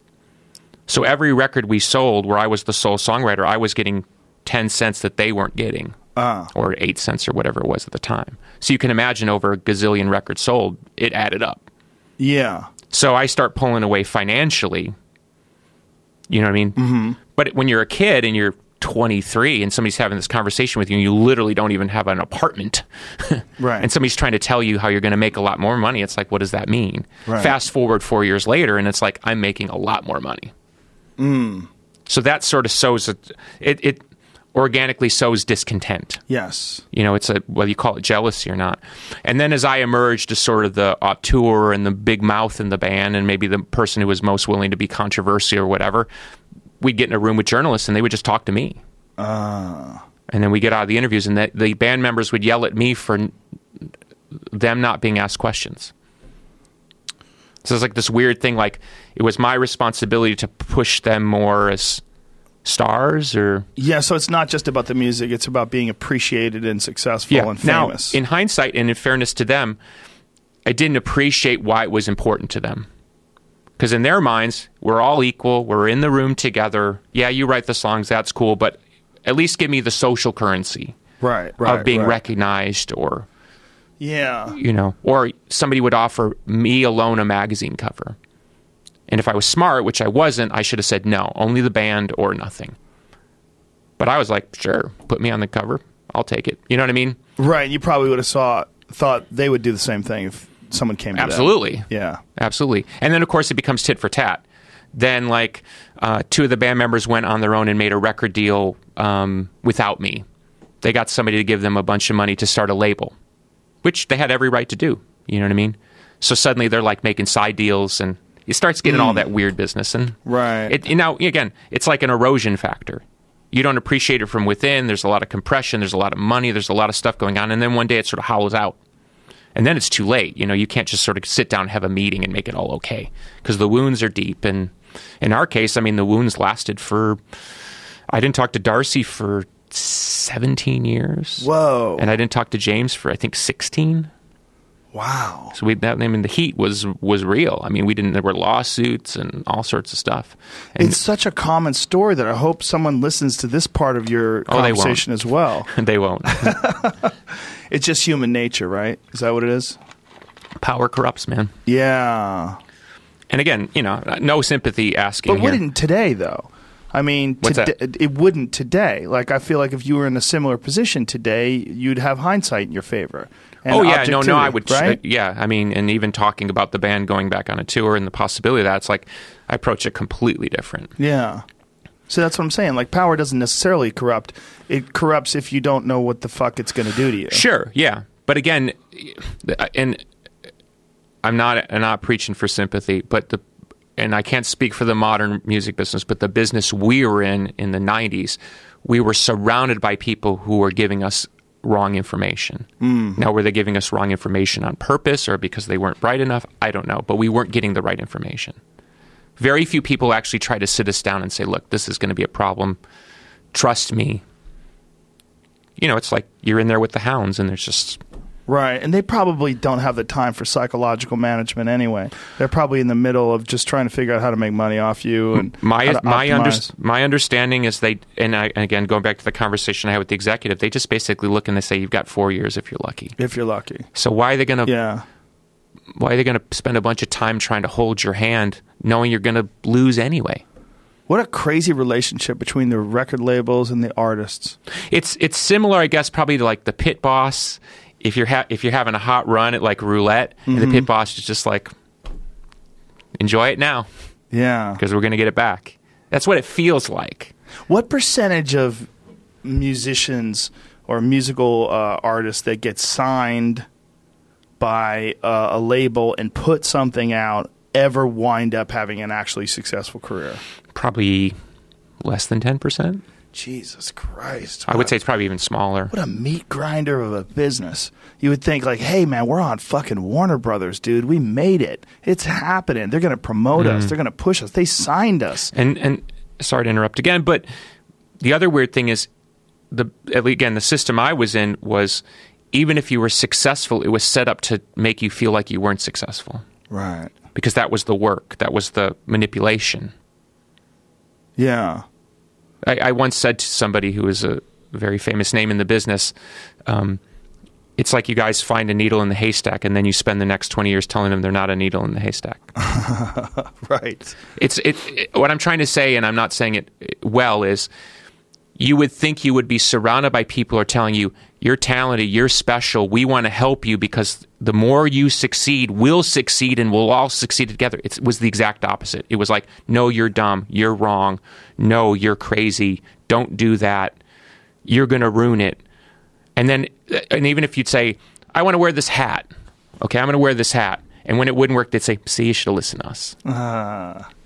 Is that universal? Have you heard other musicians say the same thing? I would guess it was universal, because looking back, it doesn't feel personal to me. It felt like I use your bad analogy, pimp hoe, I don't know. Right. It's a weird con job thing. That was my experience. It was a lot of con jobs. That Courtney Love piece that she wrote about the music business, I'm sure you're aware of that, where she explained... Was it recent or? No, a bunch of years ago, where I think it was actually probably before digital got really huge.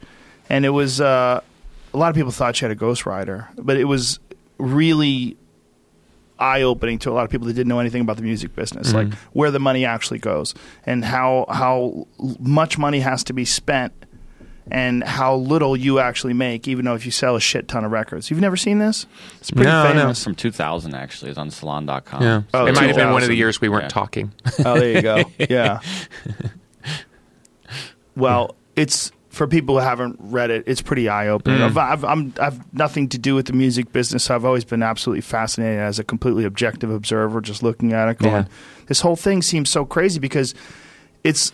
If you do not get signed, and if you do not get promoted, at least until recently, you had no chance. They literally controlled the reins in the direction of your career, almost like an actor. Like, you can't make it as an actor unless you get an audition and someone chooses to put you in a film. But like a great Greek mythology type myth thing, the music business has made two critical mistakes over the last 30 or so years that led to its current sort of reduced status. One was they let MTV run amok on free content. And when they tried to rein MTV in, MTV basically told them to take a hike, and the music business backed down.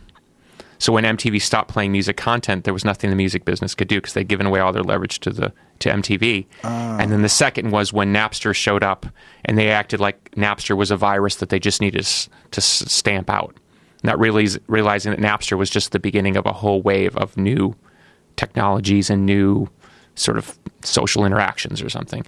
Those two critical errors led to the music business reduced position.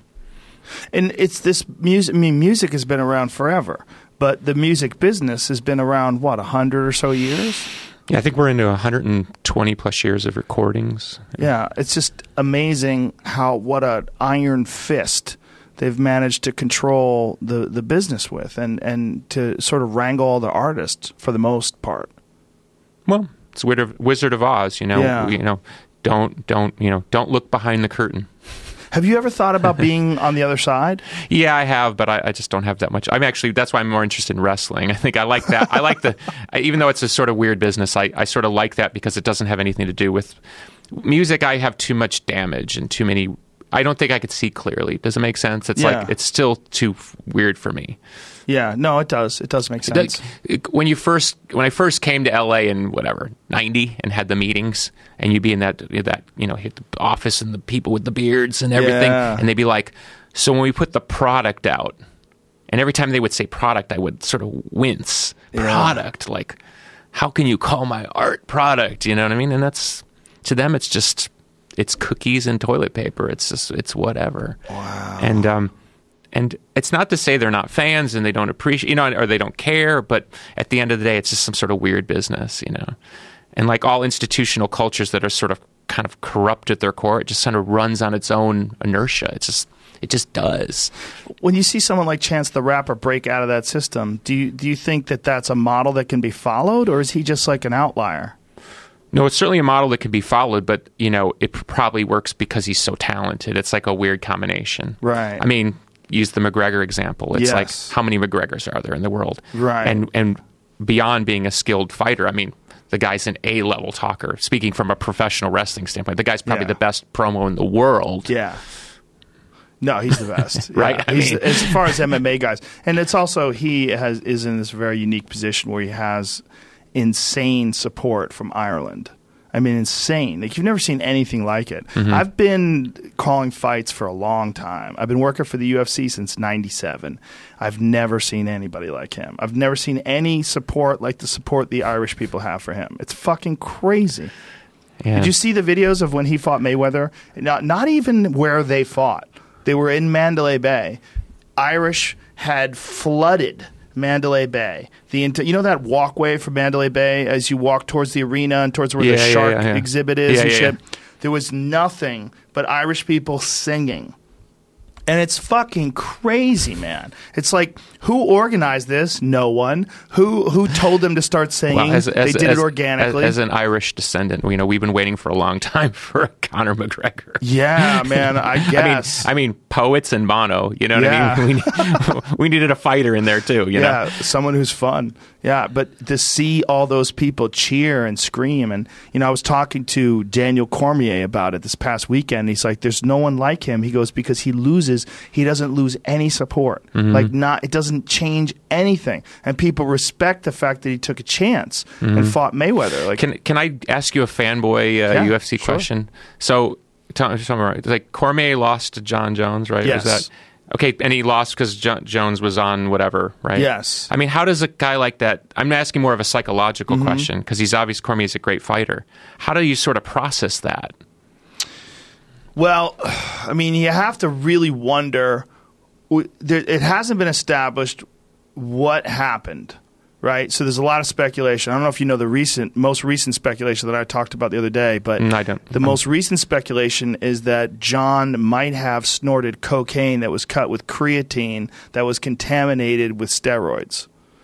because if you look at the timeline, I know. If you look at the timeline, and John loves some cocaine, but if you look at the timeline of when John tested negative and when John tested positive, it is preposterous to think that he thought that he could take it and not pass. Right. But the fight coincides with 10 days out from his birthday party, where he apparently got blitzkrieged. So it is entirely possible that, and this is just massive speculation, but we have done some research online and found that there have been cases of creatine that was contaminated by cheap creatine from China, contaminated with steroids, specifically the type of steroid that he tested positive for.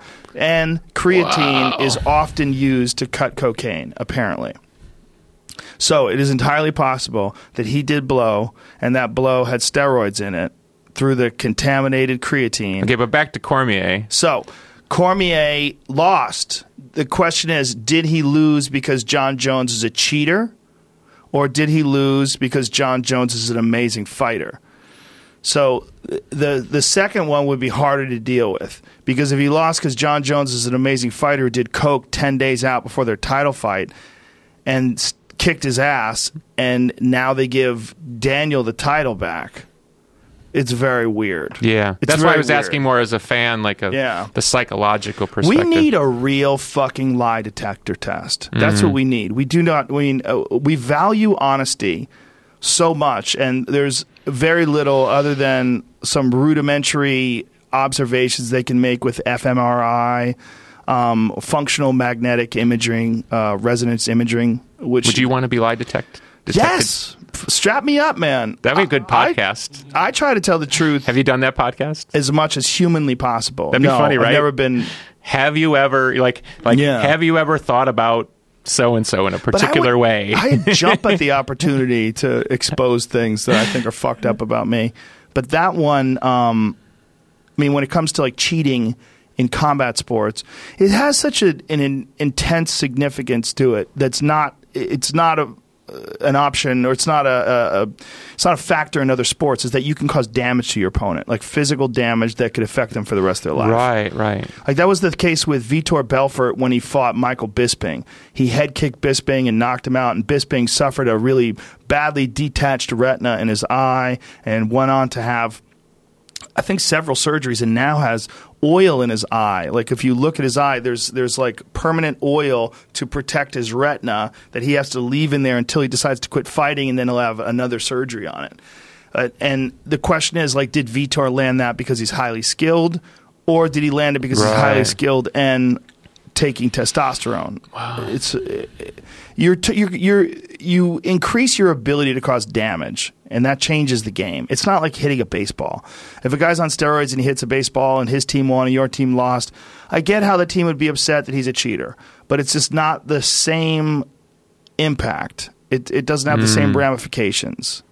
Yeah, well, especially when you're talking about like the angle of a punch and tenth of a second being the difference between a glancing blow and a knockout. Yeah, and that's what's so crazy, is like you get into this fractional idea of what is just. There's so many factors. There's speed, there's the amount of energy that you have, and then there's psychological factors like confidence. There's no metric to figure out what kind of an effect being a juiced up psychopath has.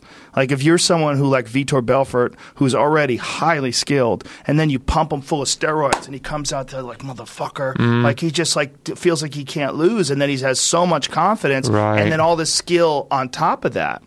I hate to pick on him, but he's my favorite example, because the difference between him on testosterone and him off testosterone is so radical. Like there's been these photos side to side of the two of them together, and you're just like, wow. Like it's like one of them's a destroyer, the other one is a dad. Like he's a dad bod. It's weird. So if that's the case with John Jones, you want to pull it up? It's a related breaking story right now. Wow. Uh-oh. Yeah, there's two breaking stories in the MMA world right now. I'll go with this one since you're talking about it. Anderson Silva fails out of UFC Shanghai main event. Makes sense. He's 40. What did he fail for? Did it say? Doesn't say it. A sample B test that failed from an October 26th collection. Huh. So it was a couple weeks ago. That's interesting. From a sample B test. Sorry, I didn't say sample. It just says sample collected. Oh, okay. It didn't say the actual drug. Because they don't test sample B unless sample A is... yeah. Well, I'm not surprised. This is the other thing going on right now. Conor McGregor jumps the cage at Bellator 187, confronts referee Mark Goddard. Oh. Yeah, I heard about that. Definitely don't do that. Yeah, I don't know what that was about. I don't know why he did that. Yeah, you like that though. Look, wrestling. the wrestling. I'm already booking the main event. How do you have time for that wrestling stuff? I just make time. You just make time because you enjoy it. Yeah, I love it. Yeah. For all those fucking crazy emo kids that are just massive Smashing Pumpkins fans, there's so many of them that must drive them nuts. Yeah, but that's part of it. That's wrestling. Tough shit, right? Yeah, it is what it is. Yeah. So to answer your question, Daniel Cormier is an awesome guy. I mean, it really breaks my heart when I see people get upset and boo him, the people that don't like him. I just don't think they know him. And for whatever reason, he is, I mean, to just be completely honest, he's always going to be in the shadow of the greatest light heavyweight champion of all time, and that's John. John's the greatest. I mean, he's so uniquely talented and special. And just there's something about him all across the board. And part of his partying and all that shit is kind of connected to that because he's fucking wild. And it's one of the reasons why, look, when he fought Shogun for the title, he was 23 years old. He opens the fight with a flying knee. Who fights a legend like Mauricio Shogun Hua, who was like one of the greatest ever in Pride, former, right. He was light heavyweight champion at the time. John Jones fights him. He's 23 years old, and his opening move is a flying knee that lands. I mean, he's uniquely improvisational, creative, wild, talented, physically incredibly dominant, very strong. Got a crazy body for the game, like really long limbs. The long thing, yeah. And strong, though. He's not frail. Like, the difference between John is he's got long limbs, but he has that strong wrestling base. Yeah. So even though he's like a thin guy, he's very physically strong. It's a strange comparison to make, but back in the day, I used to hang out a lot with Dennis Rodman when he was playing for the Bulls, and he had freakish strength, kind of similar body, like very long. Yeah. Like you wouldn't look at him and think muscles. Right. And Rodman could pick a 250-pound man up with one hand and lift him over a rope. I saw him do it at a club. Really? Some guy was acting up, and Dennis just reached over the guy, picked him up like this. Jesus. And then even people would remember, NBA fans, Dennis used to guard used to guard Shaq one-on-one. Yeah. And that was when Shaq was, 340 or something? Right. Dennis would just, and that was when they had the whole thing, you couldn't use your hand, you had the elbow and all that stuff. He guarded him one-on-one. Freakish strength. And you look at him, you think, how is that possible? Yeah. Some guys just have that weird, whatever that is. It's a lot of times it's those long guys too. Something is about long limbs and leverage, and it's like they have this. As long as they have a certain amount of muscle with those long limbs and long leverage. I mean, look at the look. Okay, freakish. And this, this is like the era I'm hanging out with Dennis. I mean, look at Dennis's size compared to Shaq. Yeah, I mean, it's crazy. If you didn't know it was Dennis Rodman, it was just some, NBA scrub, right? You would think there's no way that guy's going to guard him one-on-one. Yeah. Especially Shaq in his prime there. There's no way. Yeah. Rodman's a crazy guy. It's interesting. Speaking crazy, can I tell you a funny story? Please. I got a good story. Yeah.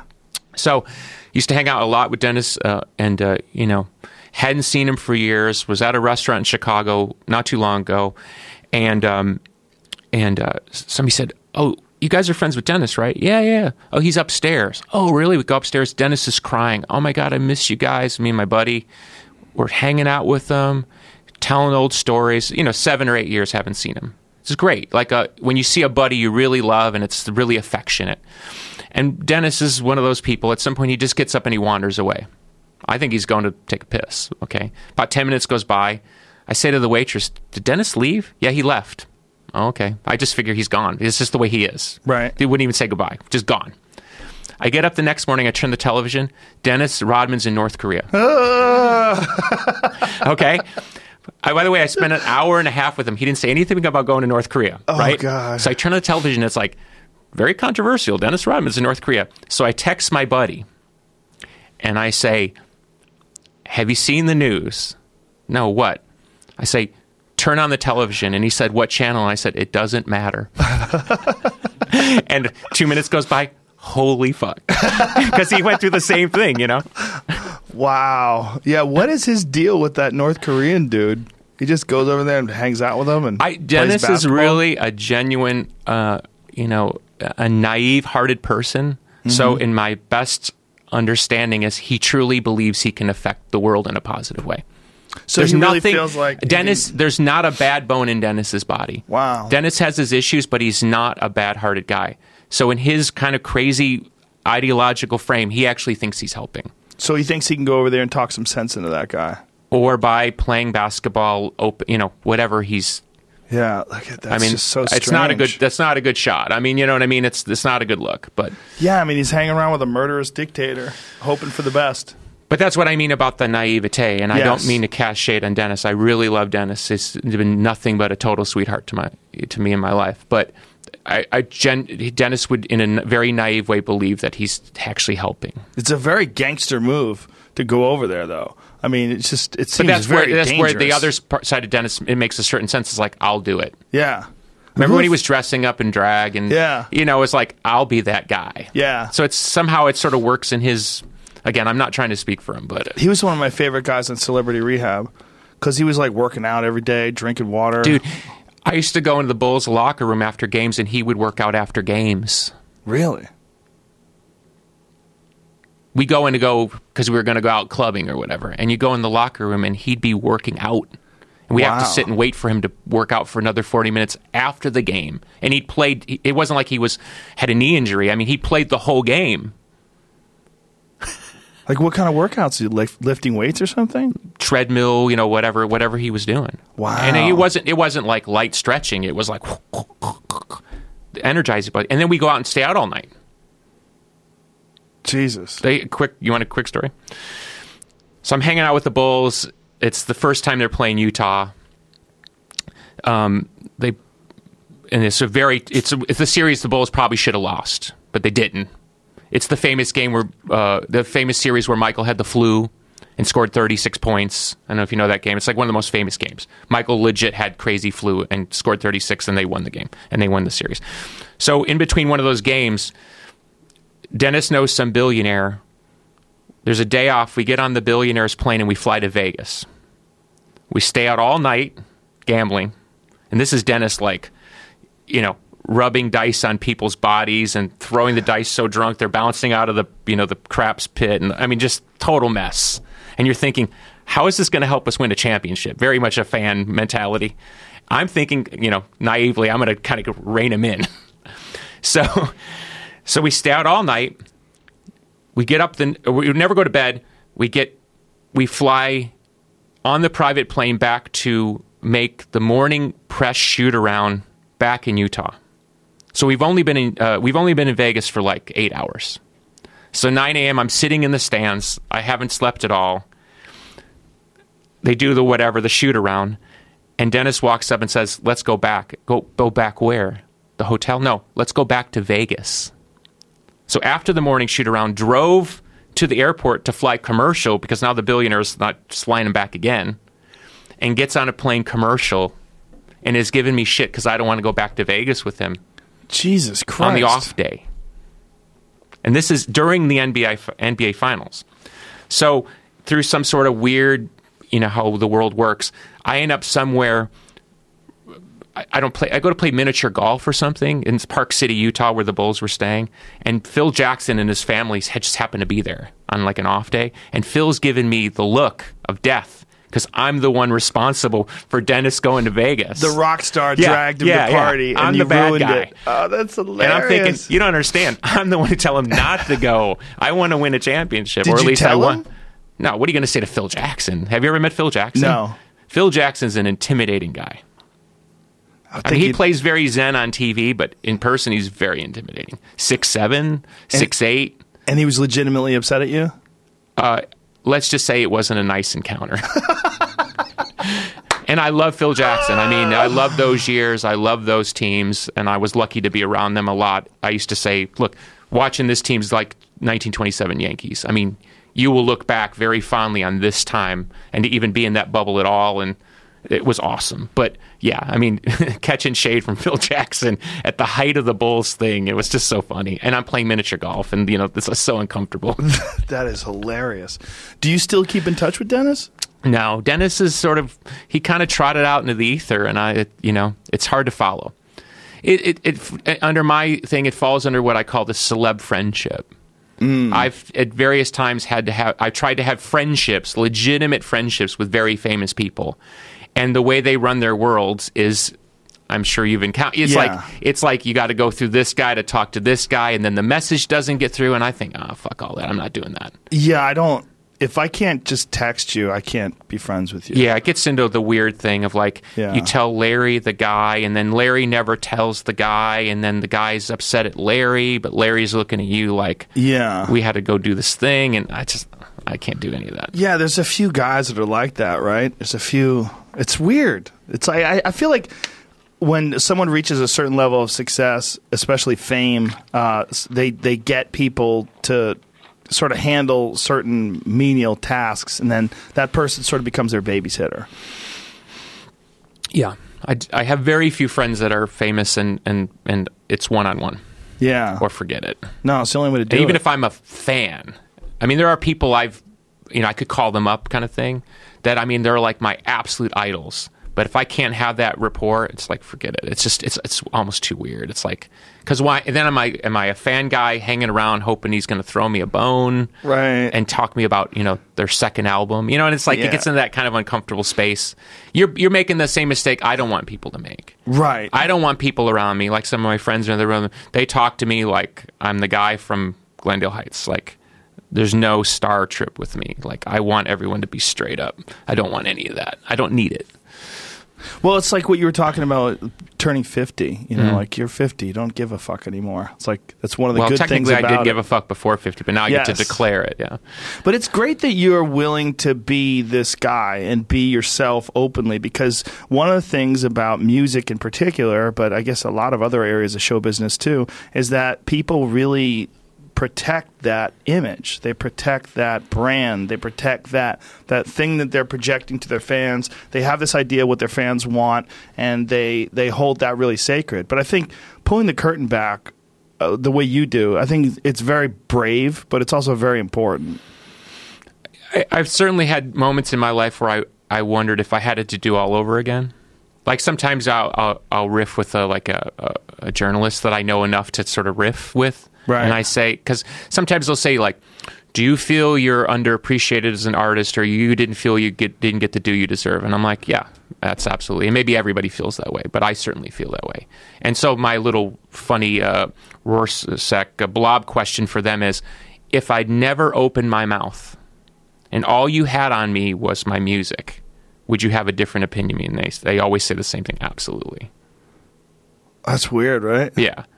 So did my mouth, boot me down the ladder? Or, you know what I mean? I don't know. It's fun to play. It's like a parlor game. It's too late now. I mean, well, I think it's a different opinion, but it's not a lesser or greater opinion. I mean, my opinion of you is greater, seeing that you are this very open, honest, regular. But if I knew you, like if I didn't know you, of your music, I would go, oh, he's a regular guy. Yeah, but a lot of people don't like that. They don't like regular guys. No. It's a fantasy world. Yeah, that's part of the music business, right? Yeah. I got to ask you this one thing for sure.